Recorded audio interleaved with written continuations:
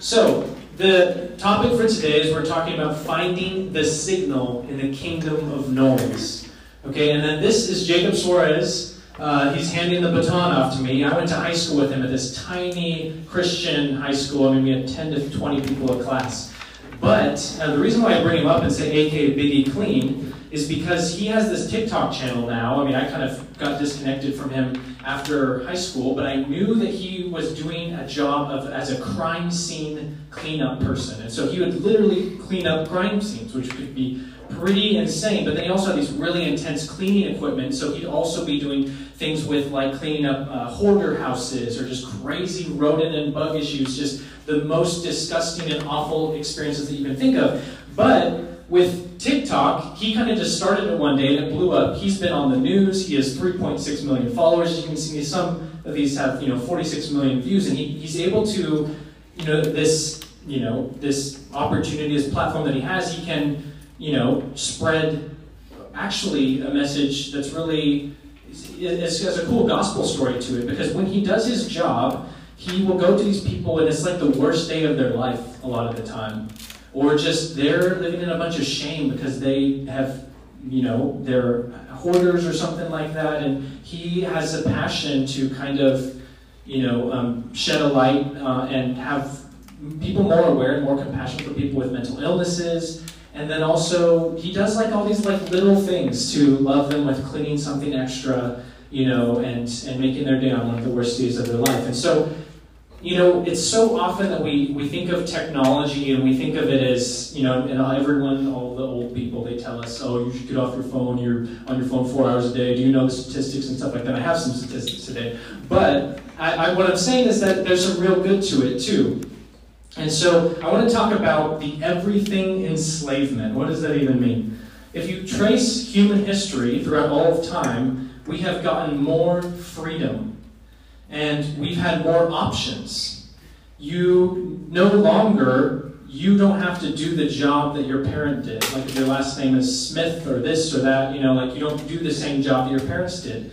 You don't have to choose a spouse to marry in your small village of 20 people. You are very free, and the people, I'm actually marrying someone family friend from 20 years ago. She's in Texas, and I grew up in Oregon, and so we have all of these choices. It's like you can eat whatever you want. You have any cuisine available to you. And there's just all of this freedom, but from that freedom, there's also a lot of brokenness that comes. It's very hard to make all these decisions of what I'm going to study in school and what my major is going to be, and it's an angsty thing about who I'm going to marry and all of that. And there's also a freedom in terms of, like, you think about the freedom of sexuality and how that has gotten wider and wider, and the ethics of that have gotten looser and looser, and that goes for a lot of things.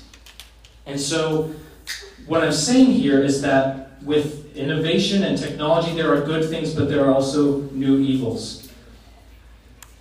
And so there's a technology and ethics writer named Tristan Harris, and he points out that slot machines make more money in the United States than all of baseball, the entire movie industry, and all of theme parks combined.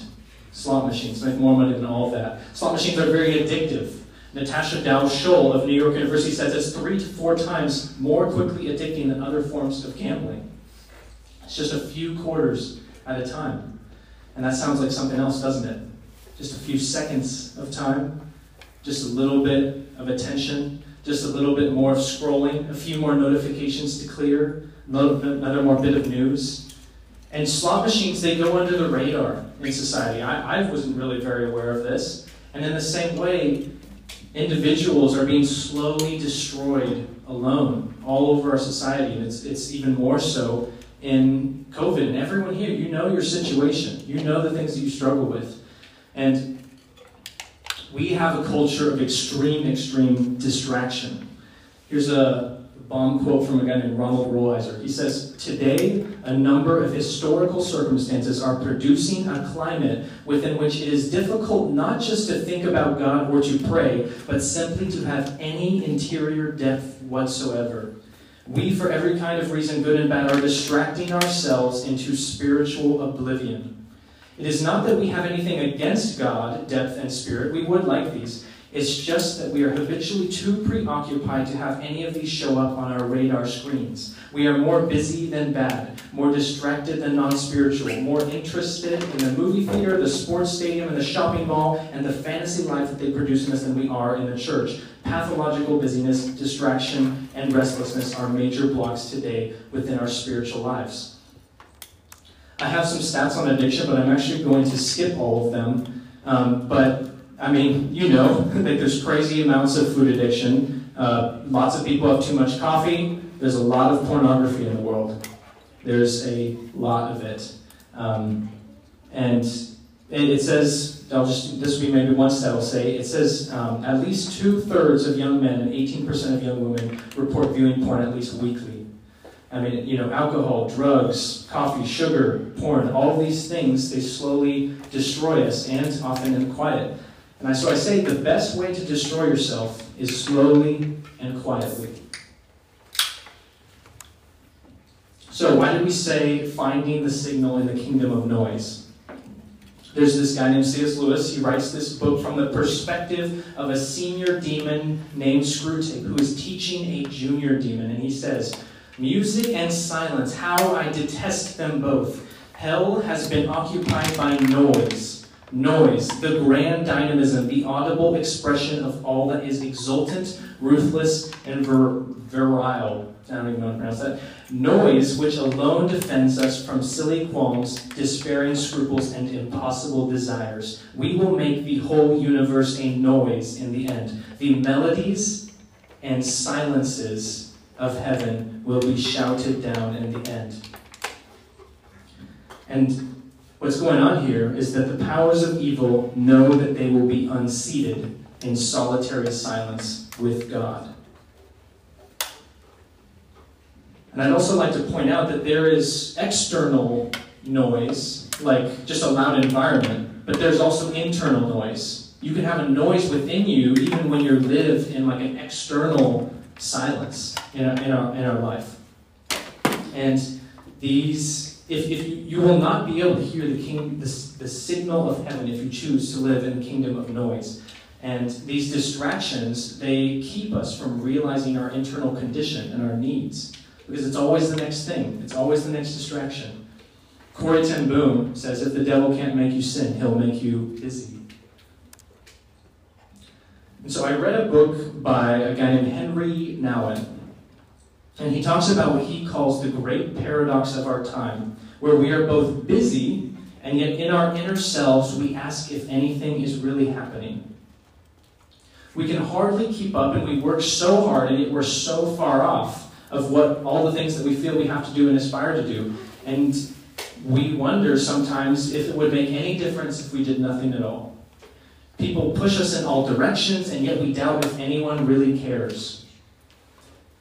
He says, the most debilitating expression of our unfulfillment, however, is depression. When we begin to feel not only that our presence makes little difference, but also that our absence might be preferred. We have this unfulfillment that leads to resentment, hopelessness, and even to a point of feeling guilty of our own existence. And as I read this part of the book, it really resonated with me. I actually was crying when I was prepping this for you guys, because I know how hard it is to be a person in this world at all, let alone a young person who is very impressionable. You have all these influences, and you have so much of your life ahead of you. Everywhere you look, you can see these beautiful girls who can look good, they can dress well, they can kill it with makeup. And there's, similar things have existed for a long time. But now, with billions of smartphones and all of these, video production devices in our pockets, and the ability to scale this data all across the whole world has created this exponential competitiveness where these unattainable standards can be spread to everyone at such scale. And now with this world, we have things like TikTok, and it's not just about those other things in terms of being a woman in this world, but it's about having the perfect personality and dancing and sexual behavior that is deeply involved in having all the great lifestyle and self-help tips. And those self-help tips don't work. You still feel empty and broken.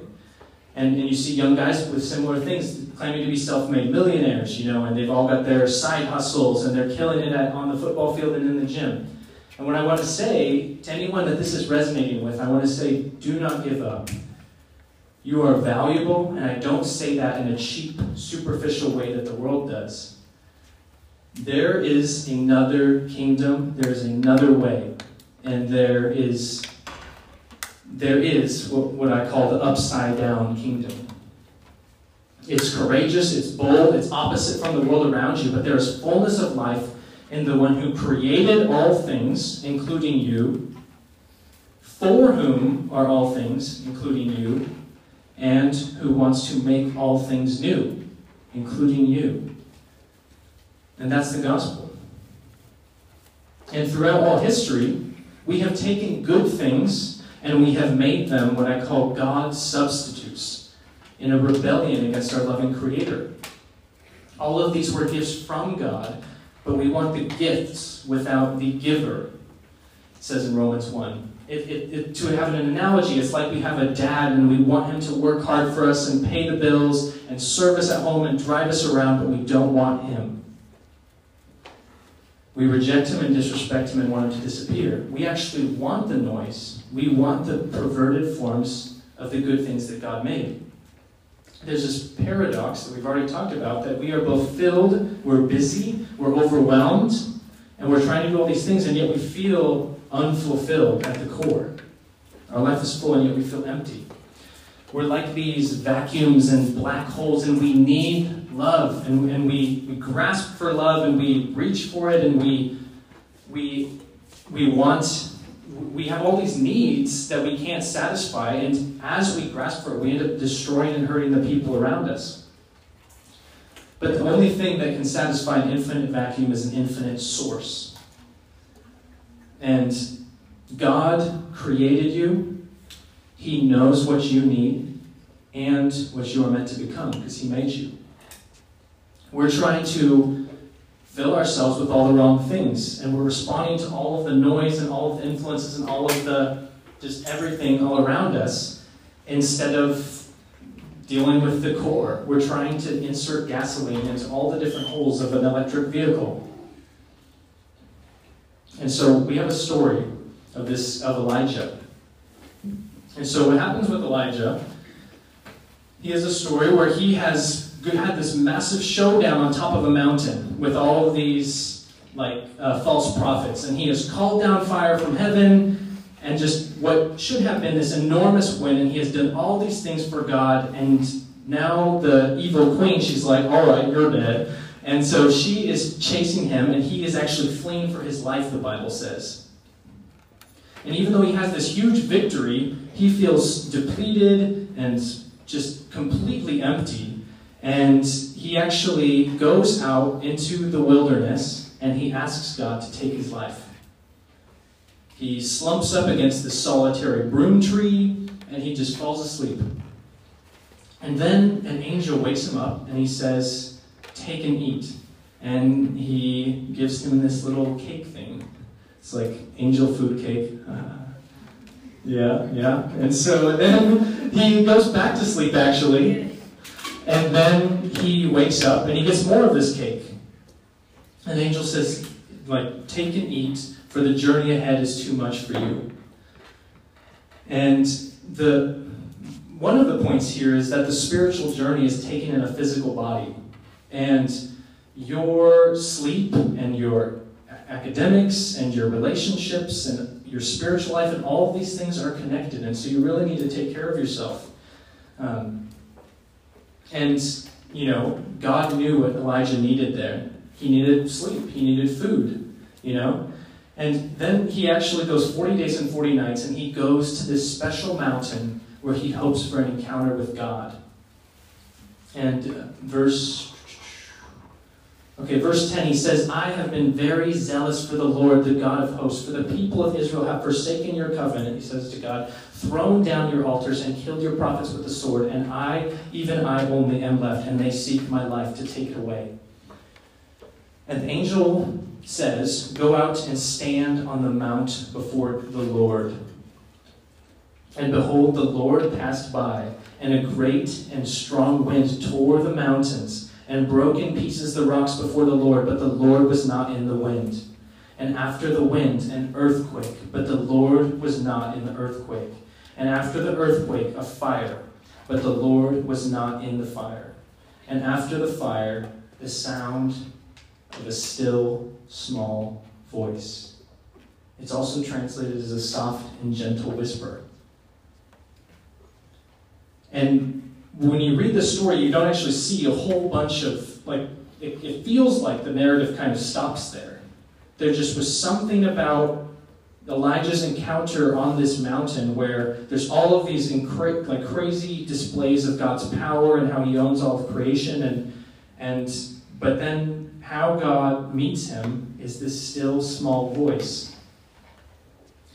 And this is one of the deepest issues with our society today. We just live in noise and distraction, and we are cut off from the still small voice of God. And so, continuing to Jesus, if you look in the book of Luke, Jesus goes to his quiet place no less than 9 times. And he's going around and he's doing all these crazy miracles, and he's healing people, and everyone wants to see him everywhere he goes, but yet he secludes himself and goes away into his quiet place. The word here is wilderness, it's quiet place, it's desert, and it's translated, this is eremos, and it's actually the same word used in Elijah during this journey that he has. And if you remember, Jesus he also goes into the desert, and the word here again is eremos, right after the John the Baptist encounter. So John the Baptist, he baptizes Jesus, doves comes down from heaven. This is my beloved Son in whom I'm well pleased. And then that is kind of like the launch pad of Jesus' ministry. But the launch pad of Jesus' ministry is to go out into a desert for 40 days and nights without food, and then to be tempted by the devil. And that's really peculiar, that the launch pad of his ministry would be to a desert.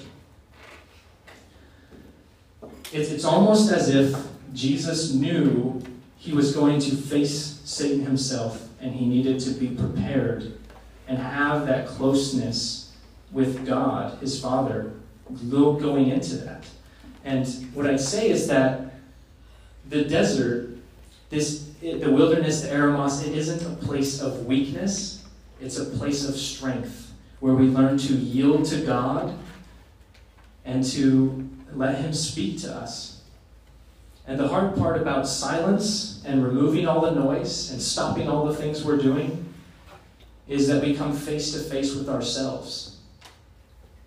But it's also where God is going to teach us and convict us and change us, give us healing, remind us of his promises, lead us, and give us power.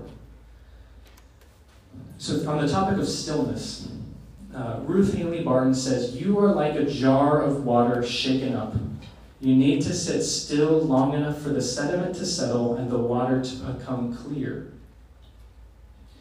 God desires to reveal himself to you.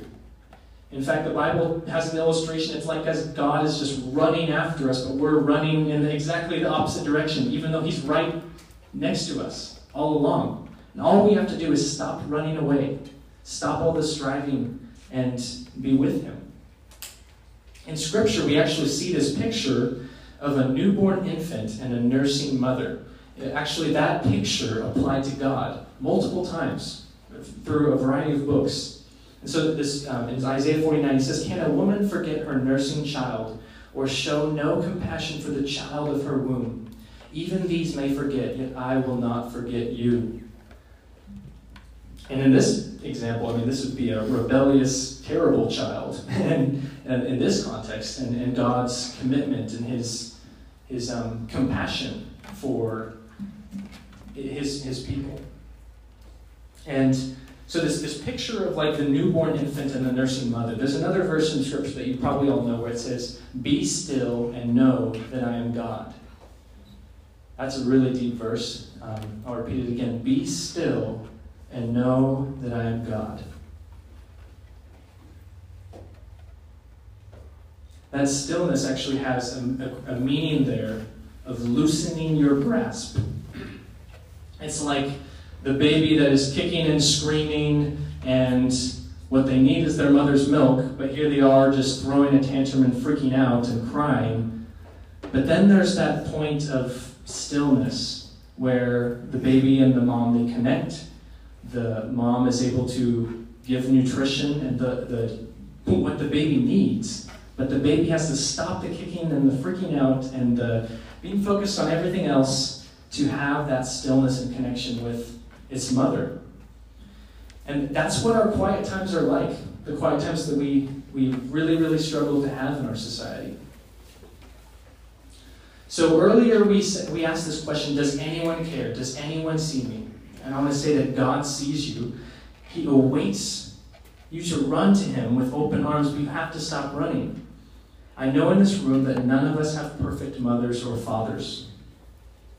But if you just take a moment to think of all the ways that your mother has best loved you, or if not that, whatever motherly presence you've had in your life, maybe a teacher, maybe a counselor. And I just think of, Nana's mom is really good at this, but like just you come back from school and you're just crying and you're frustrated about these things and you have to get all this just frustration and kind of cry it out and everything. And the perfect mother, I mean, she's there, she's compassionate, she's listening, she embraces you, she deals with all of our garbage, and that's the picture of who God is and what our quiet times with him are. It says, be still and know that I am God. And that knowing isn't just an intellectual knowing. It's like a knowing, like that connection of the baby with its mother. There's a knowing that comes from stillness, not just study. And this morning time, I think sometimes we can get deterred from doing morning study because it's like, oh, I'm supposed to, study my Bible really just meticulously. And maybe some people here, you struggle with reading the Bible an academic exercise. And the Bible is critical, but it's not the only aspect of spending time with God. God wants to live all of your life with you. He wants you to communicate all of your frustrations with you. He also wants to speak to you, and that's why the word is so critical. He wants you to know his promises that he's made to you. He wants you to know who you are, and just who you are as the image of God, as his creation and child.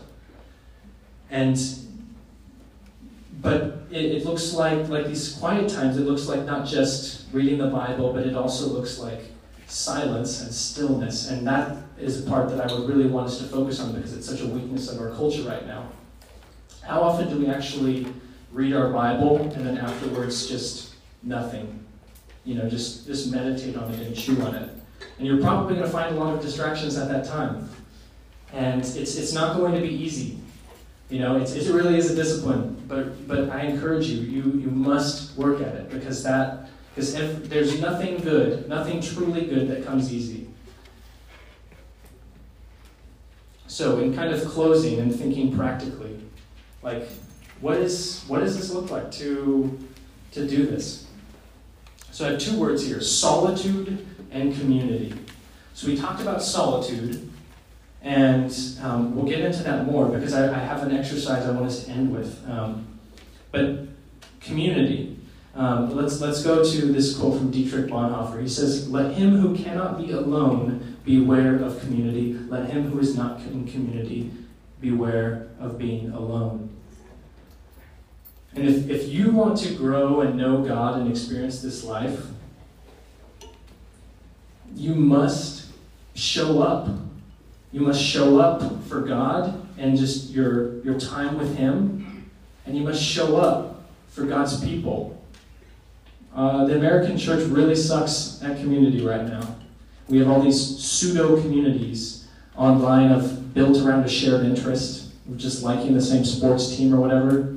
But that's shallow. That's not a accountable, supportive of one another community that God has in mind. He says, let him who cannot be alone beware of community.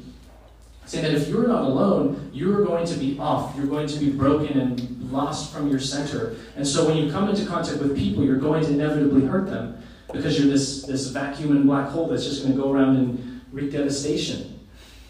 And then if you're always with people and you're always doing the next thing, you really got to prioritize being alone. So practically, what does this look like? I have 3 words. I've got time, place, and noise. And so I wanted to have some papers, but let's don't worry about that. I want you to, though, as we go through these things, I'm going to give you some prompts, and I really want you to think about it and apply it to your life. So time. I have heard personally, and I've heard other leaders say that they keep hearing this, of just saying, I don't have time for God, I don't have time for quiet time, I don't have time for reading my Bible. And I was terrible at this. I was so bad. But in high school, someone said this one-liner. I can't even remember who it said, but it seriously, dramatically changed my life forever. They told me, lovingly, I think, I can't even really remember, they said, we all have the time for the things we most care about. And quite simply, if you're not pursuing God and this time with Him, then it's not your ultimate priority. But maybe you're hearing this and you're saying, no, I really do want this. I want to be with God and receive His love for me and to have Him heal me and change me, but I just don't know how. And that's incredible. Like, please talk to us. Don't leave today without talking to one of us. We want to lead you through this, and this can be a major turning point in your life. So I recently read the most famous book in the world on why habits are so important, how to build good ones and break bad ones. And so a concept here in terms of finding a time is you need to link it to something you do with recurrence. That's why we talk about morning time. It's really hard to do something and build a habit if it's not tied to something you on recurrence do. For me, that was 4th meal sometimes in college. I was reading the Bible at 1 a.m. with 2 chocolate milks. My people at my co-op made fun of me for it. And it was just this, that's what I did for my quiet time with God. You know, it could be when you wake up, it could when you go to bed, it could be immediately after school. It's just chain it to something, find a recurring time. And so I challenge you to think about your life. When could you do this? It doesn't have to be the morning time, although there's a lot of value to that. Just find a recurring time, lock this practice of slowing down, closing off all the distractions, and pursuing God. Oh, there it is. So, and then the next one is place. Finding a place. It could be a specific room of your house. You know, the Bible says go into a room, close the door, don't let other people see you, don't make it this display. But like for Nana, for example, this is driving on a country road. That's a time where she is close with God. For me, actually, like weightlifting, I don't really look like I weightlift that much, but that has been a time for me that I have a lot of closeness with God, even though there's people around, because I have that internal silence. And to just think about your life, where is the place that you can do it, this physical place that is different from what you're used to, not the same place. You sleep in your bed, so maybe not in your bed, for example, just break up the norm, find a place to be with God. And then the last one is noise. You're going to have to think about what are the distractions, what's keeping me, and we all have our specific things that keep us from God. A quote from Greg McKeown, he says, prioritize your life or someone else will. And, as Christians, we believe that something else is very dark and evil. And, so it's time to close. I have an illustration, but I think we're running out of time, so I'm just going to pray for us. And then we're going to have an award ceremony of sorts. All right.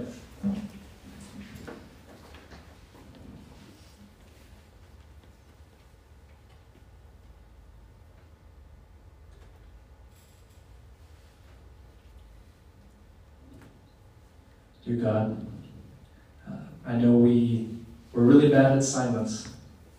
We're really bad at slowing down. We're really bad at saying no to things and prioritizing and making decisions. I pray right now that you would reveal yourself to the people in this room. I pray that you would speak to them and show them and move them to know how much you love them, how much you desire this time with them, and how much it breaks your heart when we destroy ourselves and we run from you and we live outside of this connection with you.